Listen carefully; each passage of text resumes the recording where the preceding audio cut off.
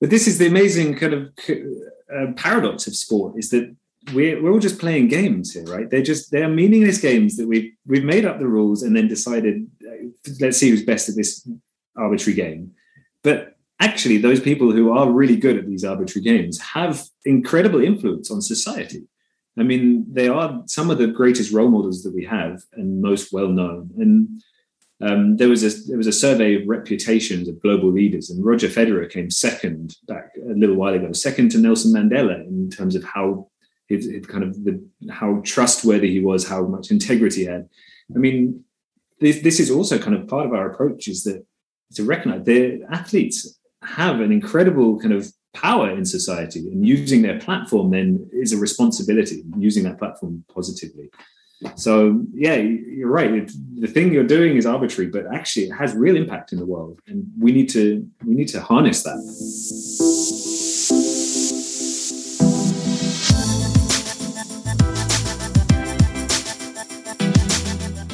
Hello there to you, it's Steve Ingham here, and thank you for listening to the Supporting Champions podcast, whether it's the first time or if you're a regular. Now, I've spent my career and I'm fascinated by the process of supporting other people in the pursuit of performance, whether that's in sports, business, arts, exploration. And it's my real hope that the conversations that we have in the podcast with performers, coaches, researchers can help you wonder, think differently, maybe cope a little bit better, and maybe nudge you along too. This week's guest is Laurence Halsted. Now, Laurence is a former Olympic fencer, having competed at the London and Rio Olympics. And Laurence retired after the Rio Olympics and is currently performance director of Danish fencing. Since retiring as an athlete, Laurence has been supporting athletes in what I would call a bold new way of supporting the whole athlete through holistic thinking, mentoring, developing self-awareness, care and mental health. And he's done this work with a company called the True Athlete Project.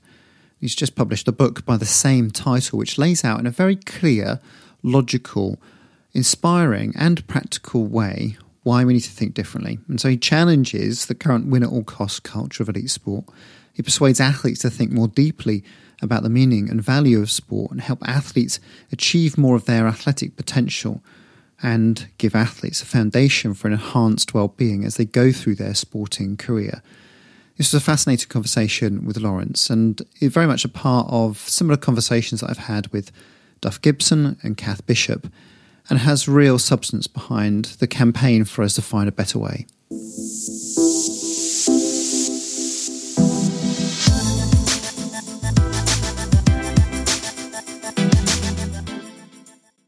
Laurence, welcome to the podcast. How are you? Wonderful. Thanks, Steve. It's great to be here. Now, for Laurence, for those who don't already know you, for those who aren't Olympic fencing fans, can you just give us a bit of your background? Just introduce yourself for us. Yeah, so I'm British. Grew up in London, and I was in the British fencing teams from the age of 18 all the way up. We had an opportunity to become full-time when we won the bid for the London Olympics. So graduated, that was the year I graduated. So incredibly lucky timing. I just took up the option of a full-time fencing contract. We'd never had that option in the UK before. And trained to that Olympics, and then qualified also for Rio in 2016. And I retired after Rio. I'd actually moved to Denmark in between those two Olympics, and took up a role as the performance director of the Danish Fencing Federation. And I've been in that role, and alongside the other stuff that we're going to talk about with the True Athlete Project since 2016. Very potted history. Yeah, and you come from a fencing family, I understand. Yeah, both my mum and dad were also Olympic fencers. My mum in Munich and Montreal, and my dad in Mexico, 68. So I was born into a fencing family, surrounded by Olympic memorabilia all around our house, and a shrine to fencing. Actually, I have an older brother and sister, and people always ask me, so you were destined to be a fencer, right? And I said, well, actually, my brother and sister never really took to it, and they didn't. They said, and you're the youngest, so your older brother and sister didn't take to it, so you really had to be a fencer then. And I thought, yeah, actually, maybe that's the right way around. I did have to. But yeah, I didn't feel anything other than support. Actually, it wasn't anything that I felt like pressure. So fencing is one of those sports that probably doesn't fit into the mainstream, but it spikes in its interest around the Olympics to the point where I've suddenly got to try and get a grasp of the rules and the nuances, and I'm highly dependent upon the commentary to know what was going on, because it's just so fast in that sense. For somebody to appreciate it, I'm almost assuming you have to have a level of either a coaching eye or understanding of the sport. Yeah, that is one of the points about fencing, that it is quite complicated to see for the first time, but because it is really the best sport in the world. It's such an incredible thing to do and to watch. But I think the reason why it's so it does get people's attention when the Olympics comes around is it looks amazing. You have this incredible venue, and it is with swords, and the lighting looks pretty special. There's an amazing amount of emotion around a fencing match, which you don't see in a lot of sport. I mean, lots of sports are emotional, but in fencing, it's almost every action you get screams and tears, and really wear your emotions on your sleeves in fencing. But yeah, there is this element that even the referees struggle to understand the action sometimes, and the coaches disagree, and the fencers disagree about what's happened. So how's somebody who's watching it for the first time really going to understand it? In épée, there's 3 weapons. Épée is a bit simpler, so there it's just the first person to hit, and the light comes up. That's the point. But the other 2 weapons, there's issues with right of way and who has the right to hit at any point. So yeah, it's the one thing that we have to figure out, because more people need to know and experience fencing. Really, it's a wonderful sport. Okay, maybe if we meet up at some point, you can give me a bit of a lesson, or maybe not too much of a lesson. It's a bit like diving to a certain extent, where I'm highly dependent on Leon Taylor decoding what happened, because it's over in a flash of he can see it, he can interpret it, and but equally it is enthralling in that sense. You get drawn right in when it's on, when it's exposed. That's also the beauty of the Olympics, is that all those sports that you never usually watch, and then turn it on one morning as we were in Tokyo and listen to 15 minutes of the commentator giving you a little bit of insight, and suddenly you're desperately concerned about these archers and this wheelchair basketball team, or whatever it is. It's what's so special about the Olympics, I think. And so relatively quickly after retiring, you've taken up a role as performance director of the Danish team. Was that always in your blood to coach or direct or support others to develop? Well, actually, I knew from the beginning that I didn't want to be a coach. So I didn't go down that direction of getting qualifications, but I certainly loved the idea of performance sport, and I wasn't quite so sure what I was going to be doing until I got this opportunity, another lucky role that I had. This job came up just as I was retiring from my own career, and after I took it happily, and then after I took it, I realized just how wonderful it was as a job. In the performance director role, you get to have a lot of those supportive conversations around. I mean, I knew the sport as well, so I could do some of the technical, tactical conversations, but this whole person just dealing with the athlete in front of you and helping them work out their planning, their life situation, competition schedules, just everything's on the table as a performance director. And you're working with coaches and you're planning training camps. So I really had this whole overview of the system that I could think of. Yeah, I could think of what would I love to be a part of as an athlete? What kind of training camp would I love to turn up to? What kind of vibe would I like to see in the national squad, for example? And then I had some autonomy to be able to put it into action. So it's been an amazing journey and opportunity, really. Can I assume from what you're saying there that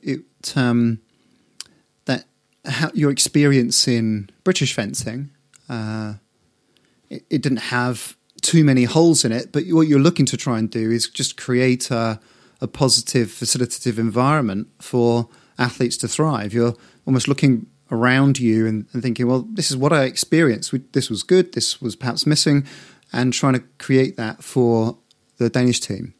Yeah, absolutely. I mean, you always take your past experiences and well, hopefully learn from them and figure out what you want to take forward and leave behind. I also had we had a very different kind of situation financially, and the world of fencing in Denmark is very different to the UK. So it was going to be very different. I had very little kind of cash to spend, very little power. No, I didn't have anybody working for me necessarily. I just had to collaborate with our national coaches. And so I naturally had to kind of take on a flatter hierarchy of the organization.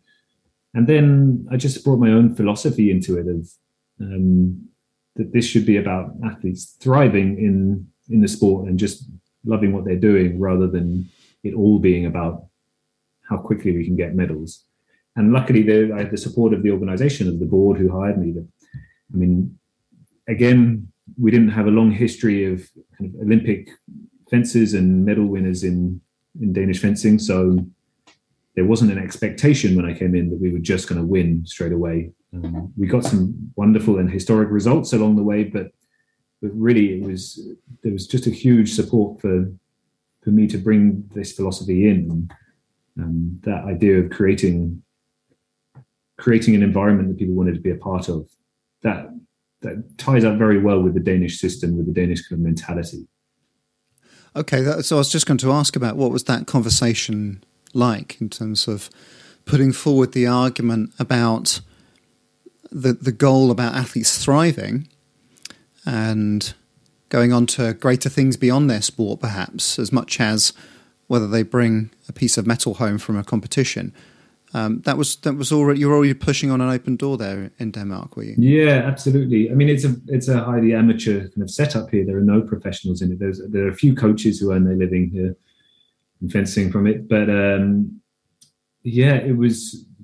I've had these conversations with some quite non-traditional kind of ideas around performance sport and this philosophy. But when I've talked to some other coaches, they've always asked me, like, is that okay in fencing? They always think of fencing as being very traditional, very conservative. And actually, when I've kind of brought in the coaches or the board of the federation, they just could not have been more supportive of it. I mean, at not one point have I heard somebody kind of grumble and say, shouldn't we just be kind of working a bit harder, or shouldn't we just be focusing a bit more on winning? There's none of that. But it is, like I said, it was grounded in the Danish mentality. They have a very strong club system here. So Danish performance sport, actually they outperform their size on the Olympic level, on the kind of top level. They do get some pretty fantastic results, but it's based on a very strong kind of club community, a community club network. And so every athlete comes through their local club, and whatever sport it is, kind of staffed by volunteers. Those clubs tend to be able to take their athlete pretty far, almost right up until senior elite level. And in some sports, then they might go into a central training center. But even most sports still, they'll be retained in their clubs all the way through their careers. So Olympic medal winners who are still in their club that they started in, for example. And how important was that for you in terms of your decision to take the role? If you were offered a performance director role, perhaps where it was aligned to outcome results, medals per amount of money invested, etc. Would that have been for you? I don't think if I'd taken it, I don't think I would have stayed there very long. I just don't think it would have motivated me. From everything I hear from people in those environments, it just kind of burns you out very quickly. It kind of eats you up in the inside, especially if it's against what you actually believe in the first place. So I haven't experienced it, but I know very clearly now that it would be so antithetical to what I believe that I just don't think I would have stuck around very long. And what are you doing in this space? Because so my question is oriented to those Olympic programs that I've worked with or alongside or advised, and Paralympic programs. They sit down the Monday after the competition closes, the big competition, and they say, forget all of that. We're now aiming for 3 medals in 4 years' time, or 3 years' time as it will be.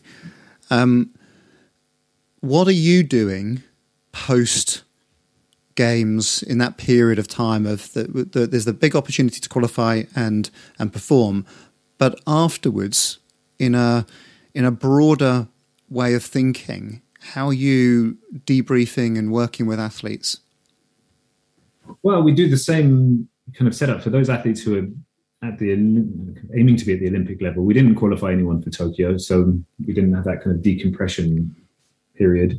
So actually, when it turned out that we weren't qualified for Tokyo, we already started kind of spring, early summer. We'd started kind of preparing for the next 3 years, and it started with meetings with the athletes, kind of figuring out what their ambitions were, and getting that clear, and then laying out a kind of a plan of action for how we were going to try and get there. I mean, it's a big mountain to climb from Denmark with completely kind of amateur athletes, and all our competitors, and even in fencing, are all professionals. So pretty much every fencer who qualifies for an Olympics from Europe will be professional. So we have to do some pretty special things as a sport, as a federation here, if we're going to compete with that. Creative things, innovative things. And I'm not just thinking we've got to work harder than our opponents. In fact, I don't think we do. I think we have to work smarter and more creatively. So exploring some of those things. One example of that is I think this idea of a psychologically kind of informed environment and psychological safety in a group to build the most powerful team dynamic that we can within a group is one of the ways that we could one of the performance advantages we could gain over our competitors. If the group themselves are just absolutely flying, as kind of their dynamic is flying and flourishing, then that's the kind of thing that could kind of close that gap a little bit.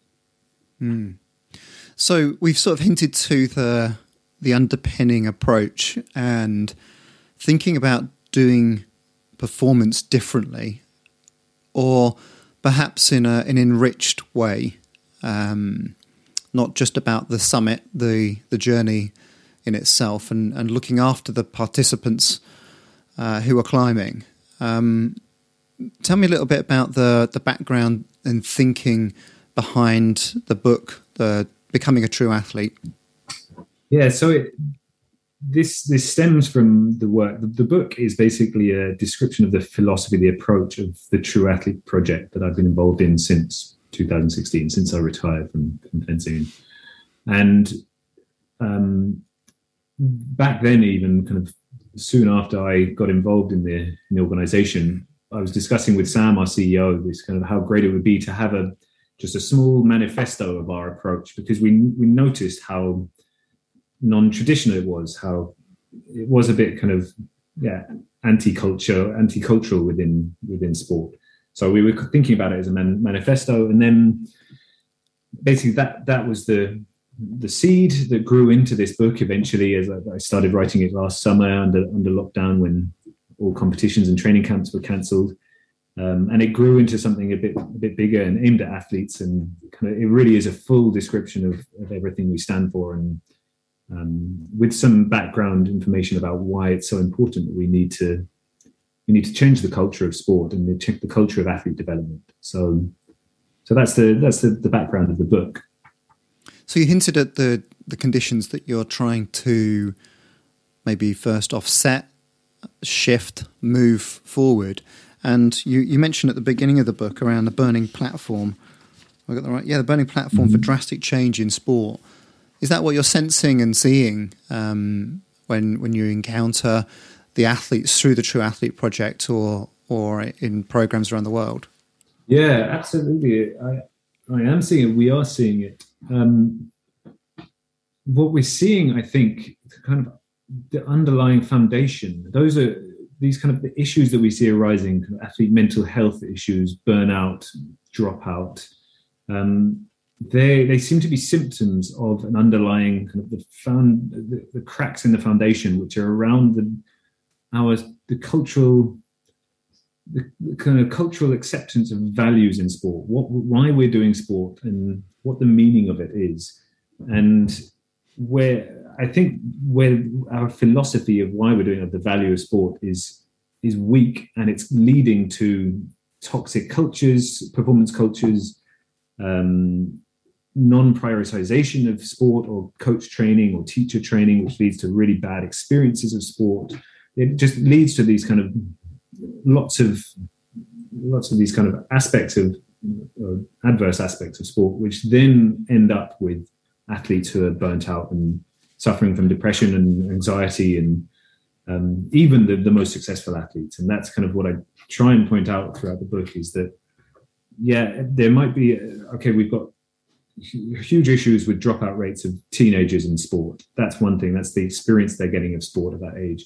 But we also have kind of systems that develop athletes right up to the top level, Olympic world champions, who get to the top of the mountain and realize that was nothing that they'd hoped it to be, nothing they expected it to be, and actually they can be left bereft and depressed, and this, if it's right from the beginning, the first experience of sport, right up to those who achieve everything that they'd set out to, there are deep issues there. Then we have to look back at the foundational approach and what the issues right down there are. That's what this book is about, really.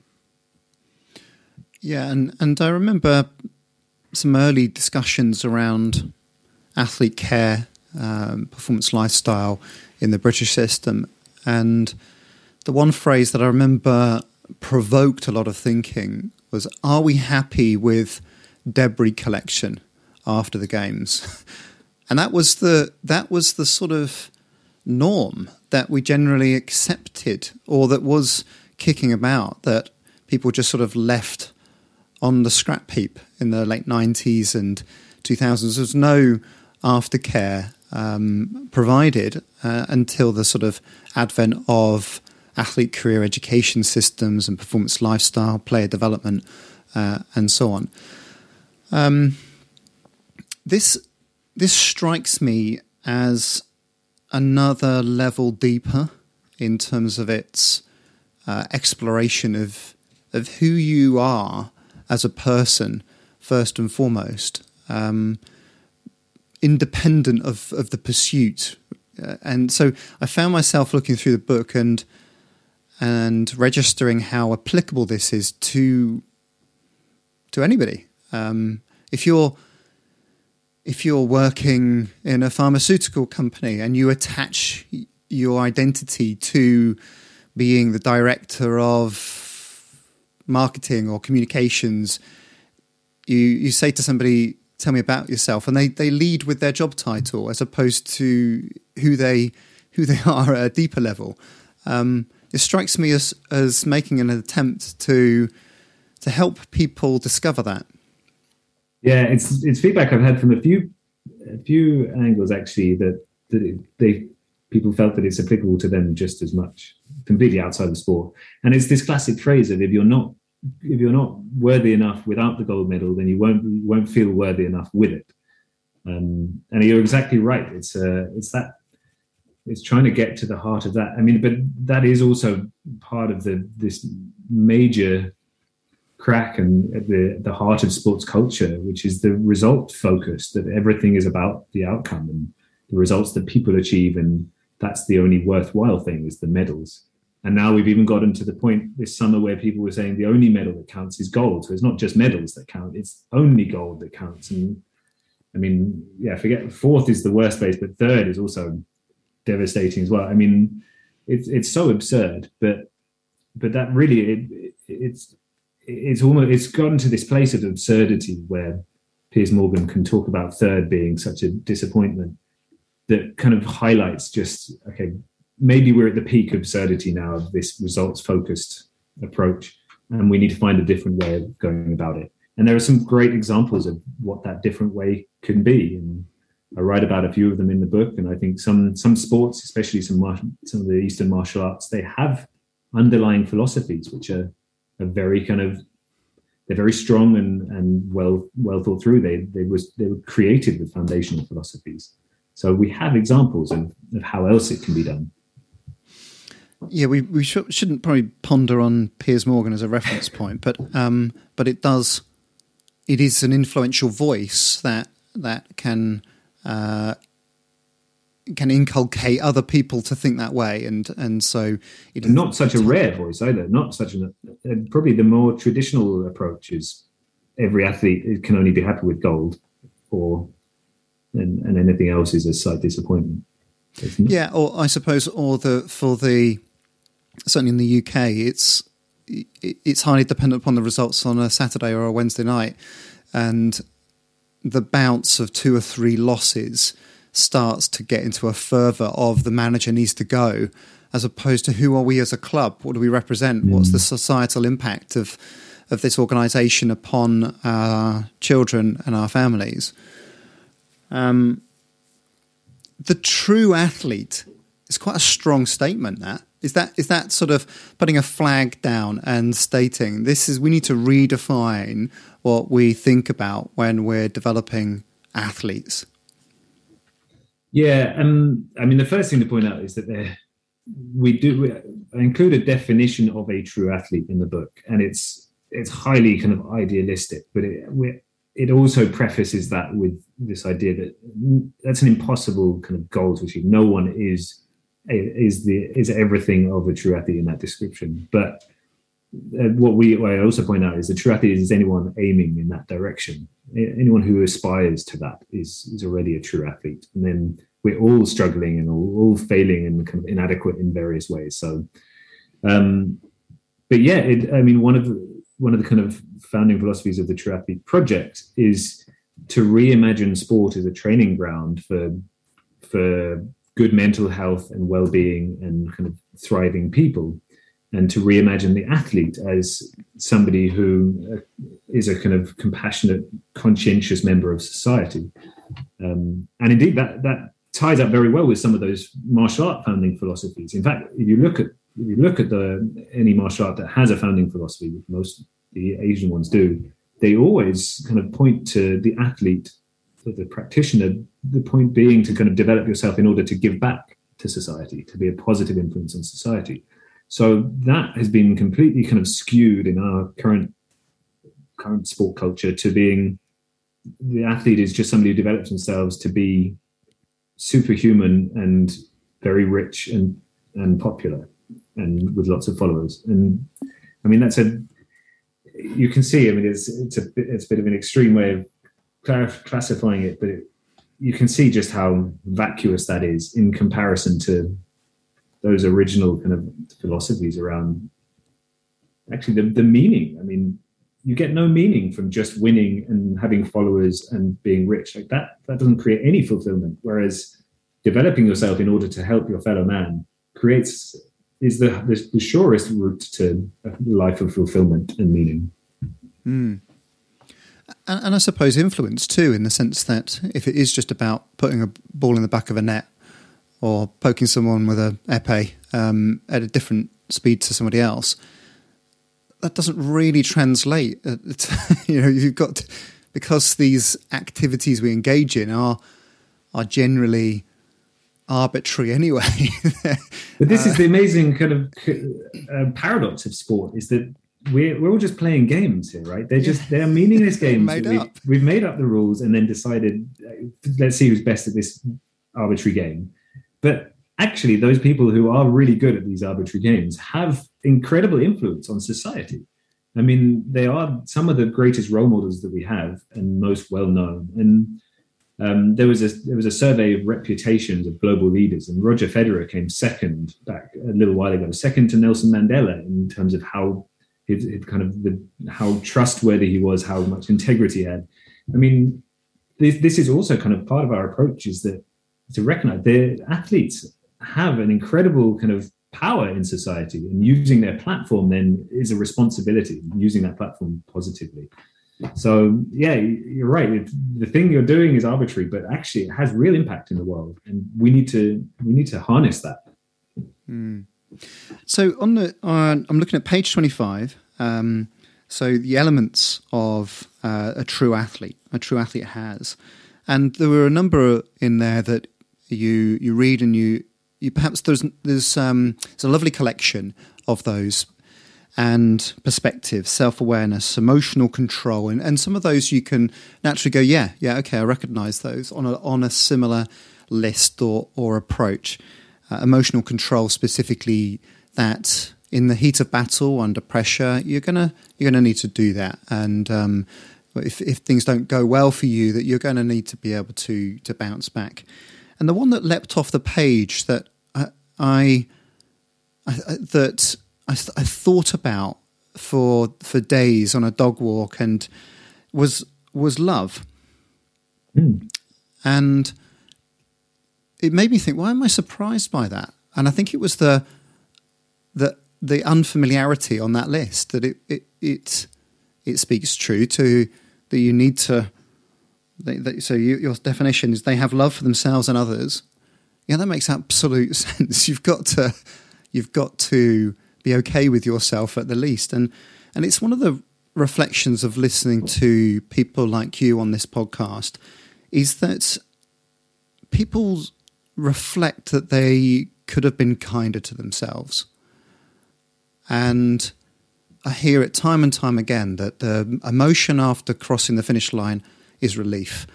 Relief, speaking to enormous pressure that they put on themselves, internal, external expectations, but they should have given themselves a little bit more space and consideration and love.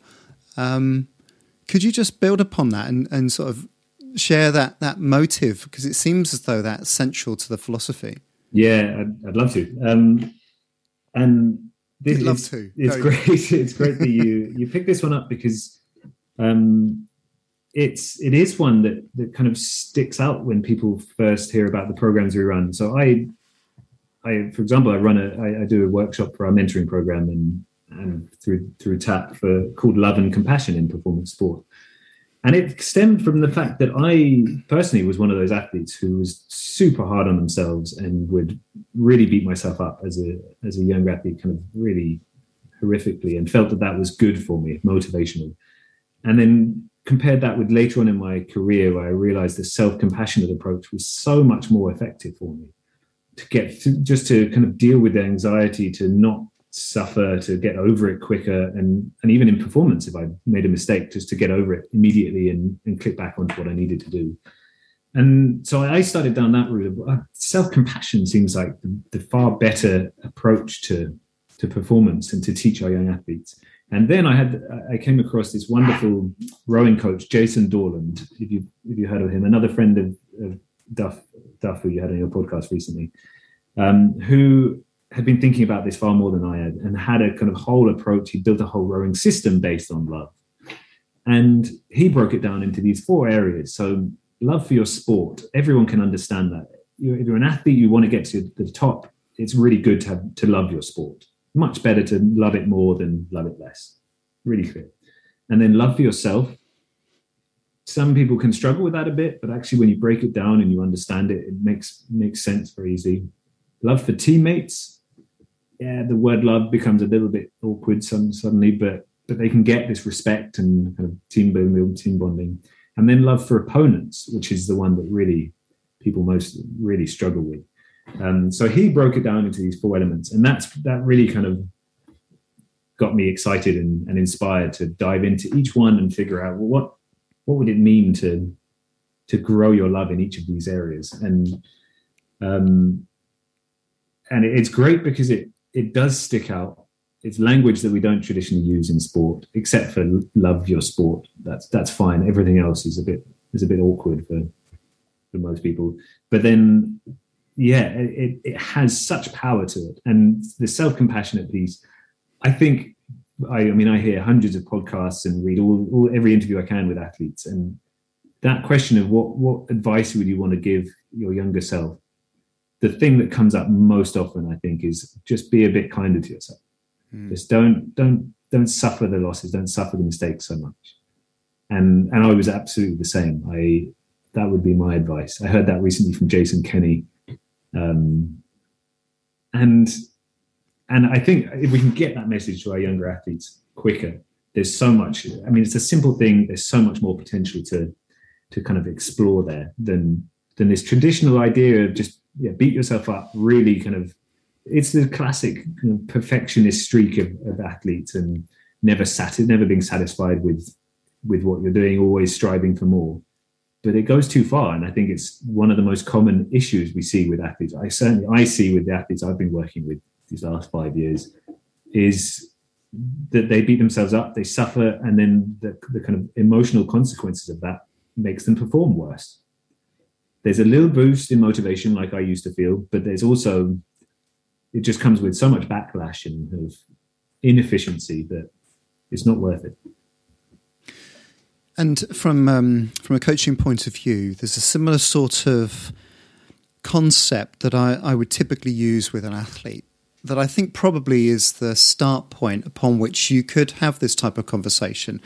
And that tends to be two frames of reference where somebody is super obsessive about the detail. Their head is right in the game, and they're worried about the pace or the session or the shoes that they're wearing, that they're not tight enough, and they're getting right drawn into the detail.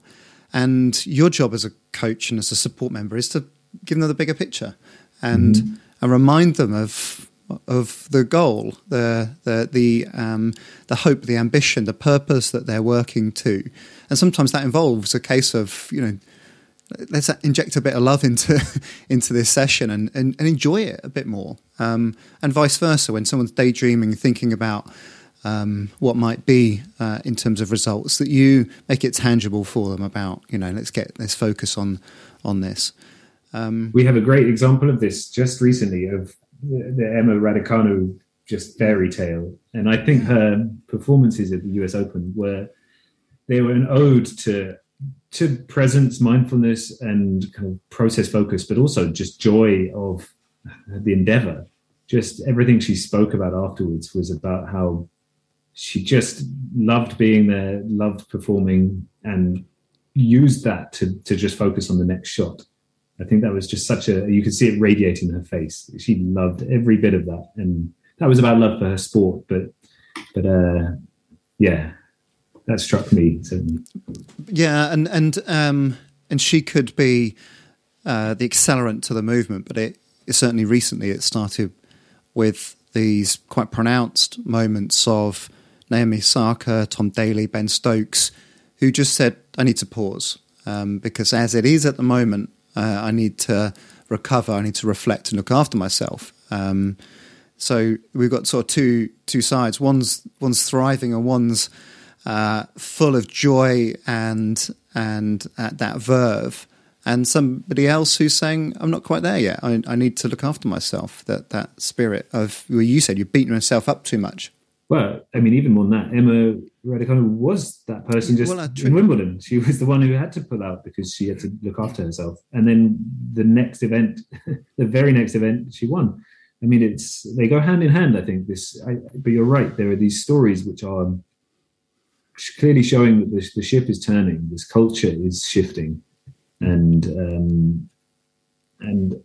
I think there's great things to come. I think there's still a frontier of kind of potential to unleash in lots of this stuff, in the athlete thriving rather than the traditional kind of grit your teeth, work hard, discipline approach that we've kind of had for the last 30 years.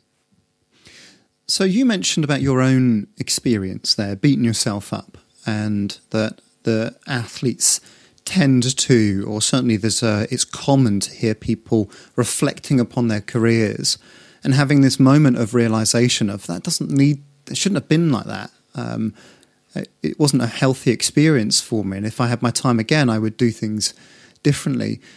Do you think it's necessary for people to have that depth of experience, the nadir, where people are down and they're suffering a bit before they climb back out?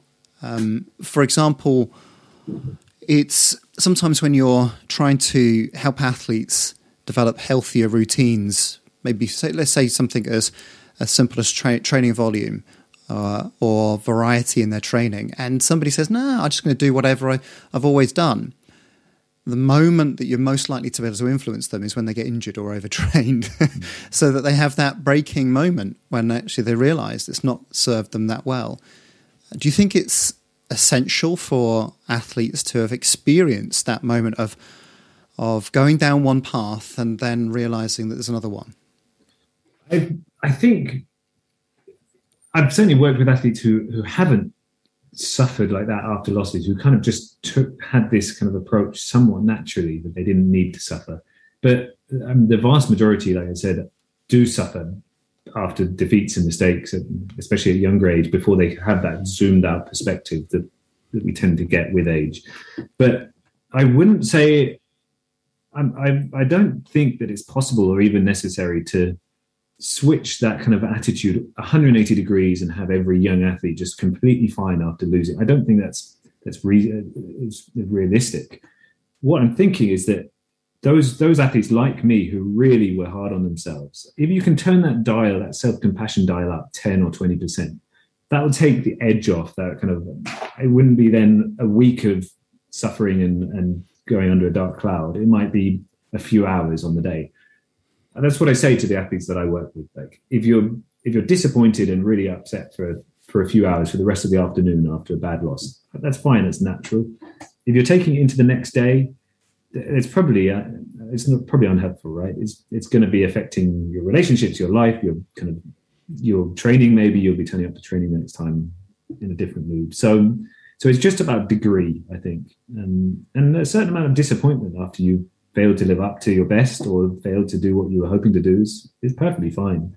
It just shouldn't be at that extreme level of what I experienced and what so many athletes have experienced of kind of close to mini depression every time you lose or make a mistake.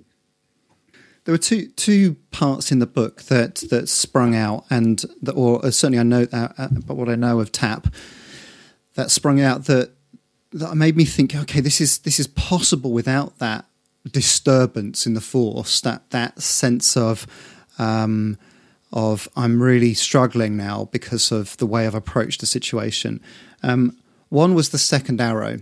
And so that was this philosophy and idea that the first arrow that you shoot is the intent and the effort, and the second is the reflection on that, which I thought was beautiful, but also as a super tool for people to think about effectively when they're in the heat of the emotion of a situation or a failure or a mistake, to think, I haven't had my second arrow yet. I thought that was lovely. And the second was mentoring, where people can live an experience through somebody else's life and eyes. And so I know that's a really strong part of the True Athlete project around mentoring, which I think has been so devoid over the years. Coach-athlete relationship is one thing, but having a mentor or somebody to reflect with who's just one step further along the journey, that they can relate to a little bit more, that there's a sense of vicarious association. So those were two that I just thought that could help somebody grow and develop without necessarily them struggling. Yeah, well, the mentoring program, so my role at the True Athlete Project is Director of Mentoring, and it's been one of the great joys of my life is to see this program kind of build up and grow over the last 5 years. We started with one pilot relationship in 2016 and then grew to 7 and 17, and we're now on 34 pairs of kind of elite athletes working with younger, ambitious, committed athletes. And yeah, you're absolutely right. I mean, we've seen just the immense power inherent in the mentoring process. And we bring a curriculum, which is kind of similar to what I describe in the book, our philosophy, a curriculum of modules and topics and exercises to the process. But just like you point out, just having a supportive, neutral person there to kind of listen and share ideas with, for a younger athlete, it's an absolute kind of golden experience. And we talk about it being transformative, but it really is. The kind of feedback we get, what we hear from mentees and mentors equally, is just how much they've grown and developed through this year. They work in quite an intense year of mentoring together, and it's unlike to a degree of unlike any other program that I hear about in kind of developmental leadership development courses like that. There's just nothing quite like it than these two people building a strong relationship and helping each other, or certainly the mentor guiding the mentee through that year together. So there's just such immense power, and I think we see there's a lot of interest coming all the time from all angles of creating more mentoring programs. People are realizing it, and I think we'll see a big boom in mentoring. And we're really at the forefront of it, because we've built this thing which is we feel is so special. It's our flagship program now. I'm wondering, who isn't this for? The book, the content of the book, this somewhat spiritual way of living and being as a sports person or beyond. Who wouldn't this be useful for? Well, I would say it would be useful for everybody, but it's not for, just like our mentors on our mentoring program, it's not for the people who are closed off to thinking about things differently. So our mentors they're all kind of have experience with elite level sport, but they're not all kind of multi-Olympian medal winners. We take on people who are committed to creating a more compassionate culture of sport and are open to thinking about things differently, because not everyone comes to us entirely aligned with our whole philosophy.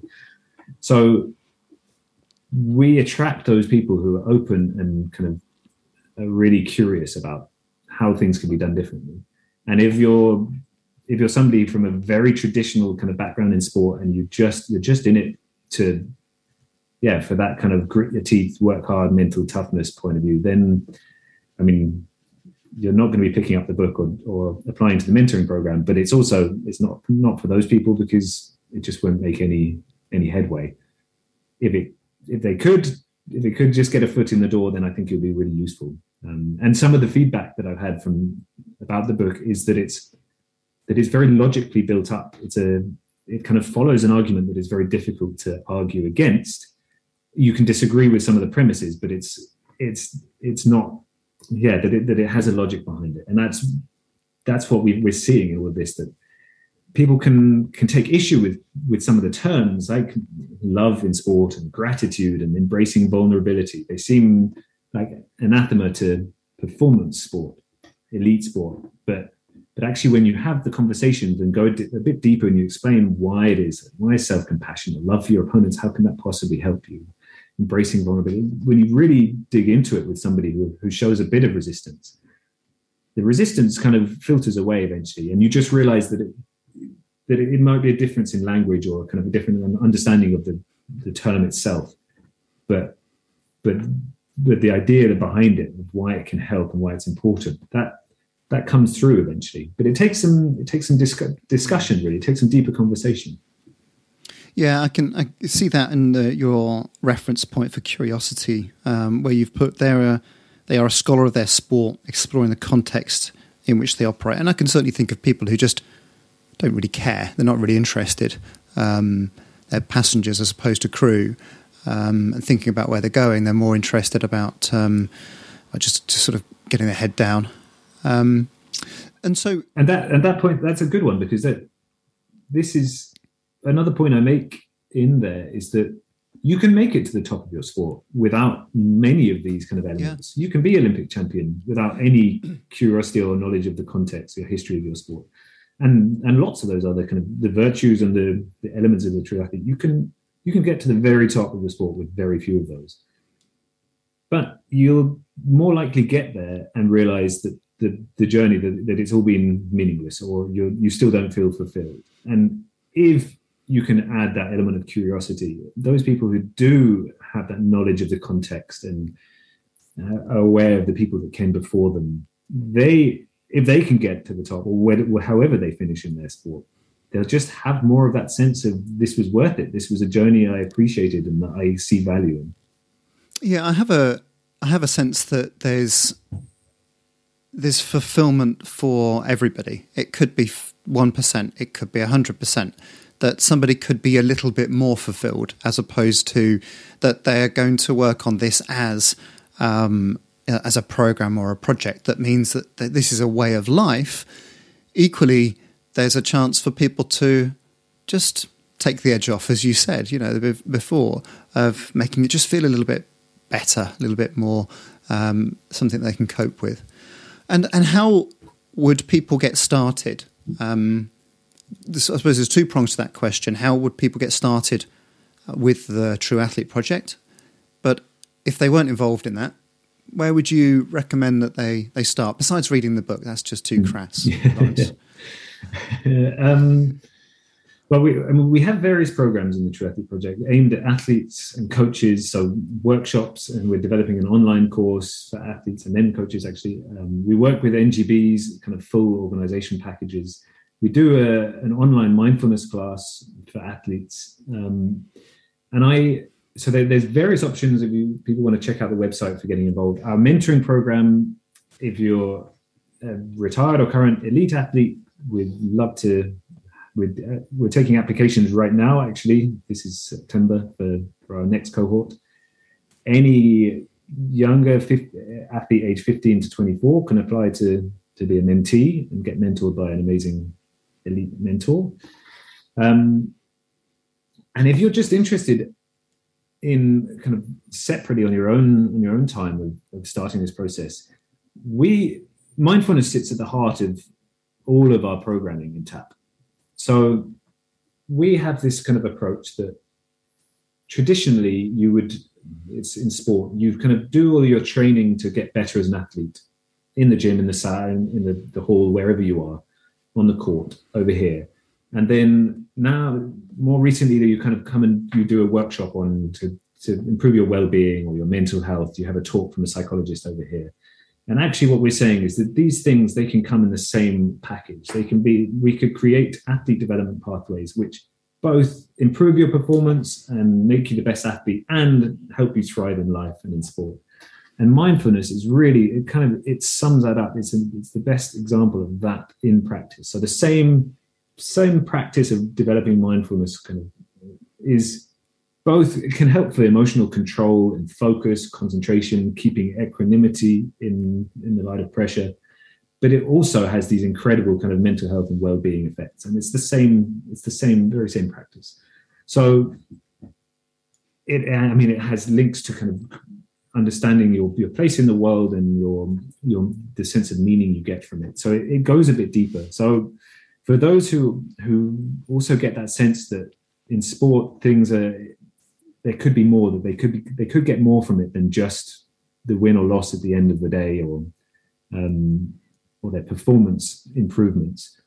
I would point towards mindfulness as a starting place. It's also where I started, as kind of my philosophical journey in this was as an athlete, recommended by my sister to read a book about mindfulness, and then started my practice at my early to mid 20s and have continued. And it branches out into all these other areas about compassion and love and vulnerability and gratitude. But it sits at the heart of so much of this that it's a great place to start. Lovely. I mean, it certainly rings true to my own experience of supporting athletes, that the moments after watching athletes win Olympic gold medal and the incremental, rapid, intensifying atmosphere that they encroached as we got closer and closer to that, and the fervour of the families and the excitement, and then the result. And then they got the medals, and then I got on a bus, and then I thought, what was that all about? And I suppose it is just a moment where I probably would have loved to have read that book there in that summer. And it's such a valuable piece of of thinking that I think is creating this real momentum for us to at least have the option to explore and be curious about a different way of being. So thank you so much for writing it. Thanks for sharing your thoughts. Thank you for those words, Steve. That's lovely to hear. Laurence, thank you so much for joining us. Thanks very much. It's been a lot of fun. I hope you enjoyed the conversation with Laurence. Do have a look at the link in the show notes for the book, and have a look at the website, thetrueathleteproject.org, and Laurence's personal website, laurencehalsted.com. He's also on Twitter at Laurence Halsted. You can follow me on Twitter at Ingham_Steve, and the team at support_champs. We're on LinkedIn and Instagram. Have a look up Sporting Champion. We're also developing new content on YouTube, so have a look in the show notes at the YouTube link, where you can find some new guides about how you can develop practical ways to improve your performance.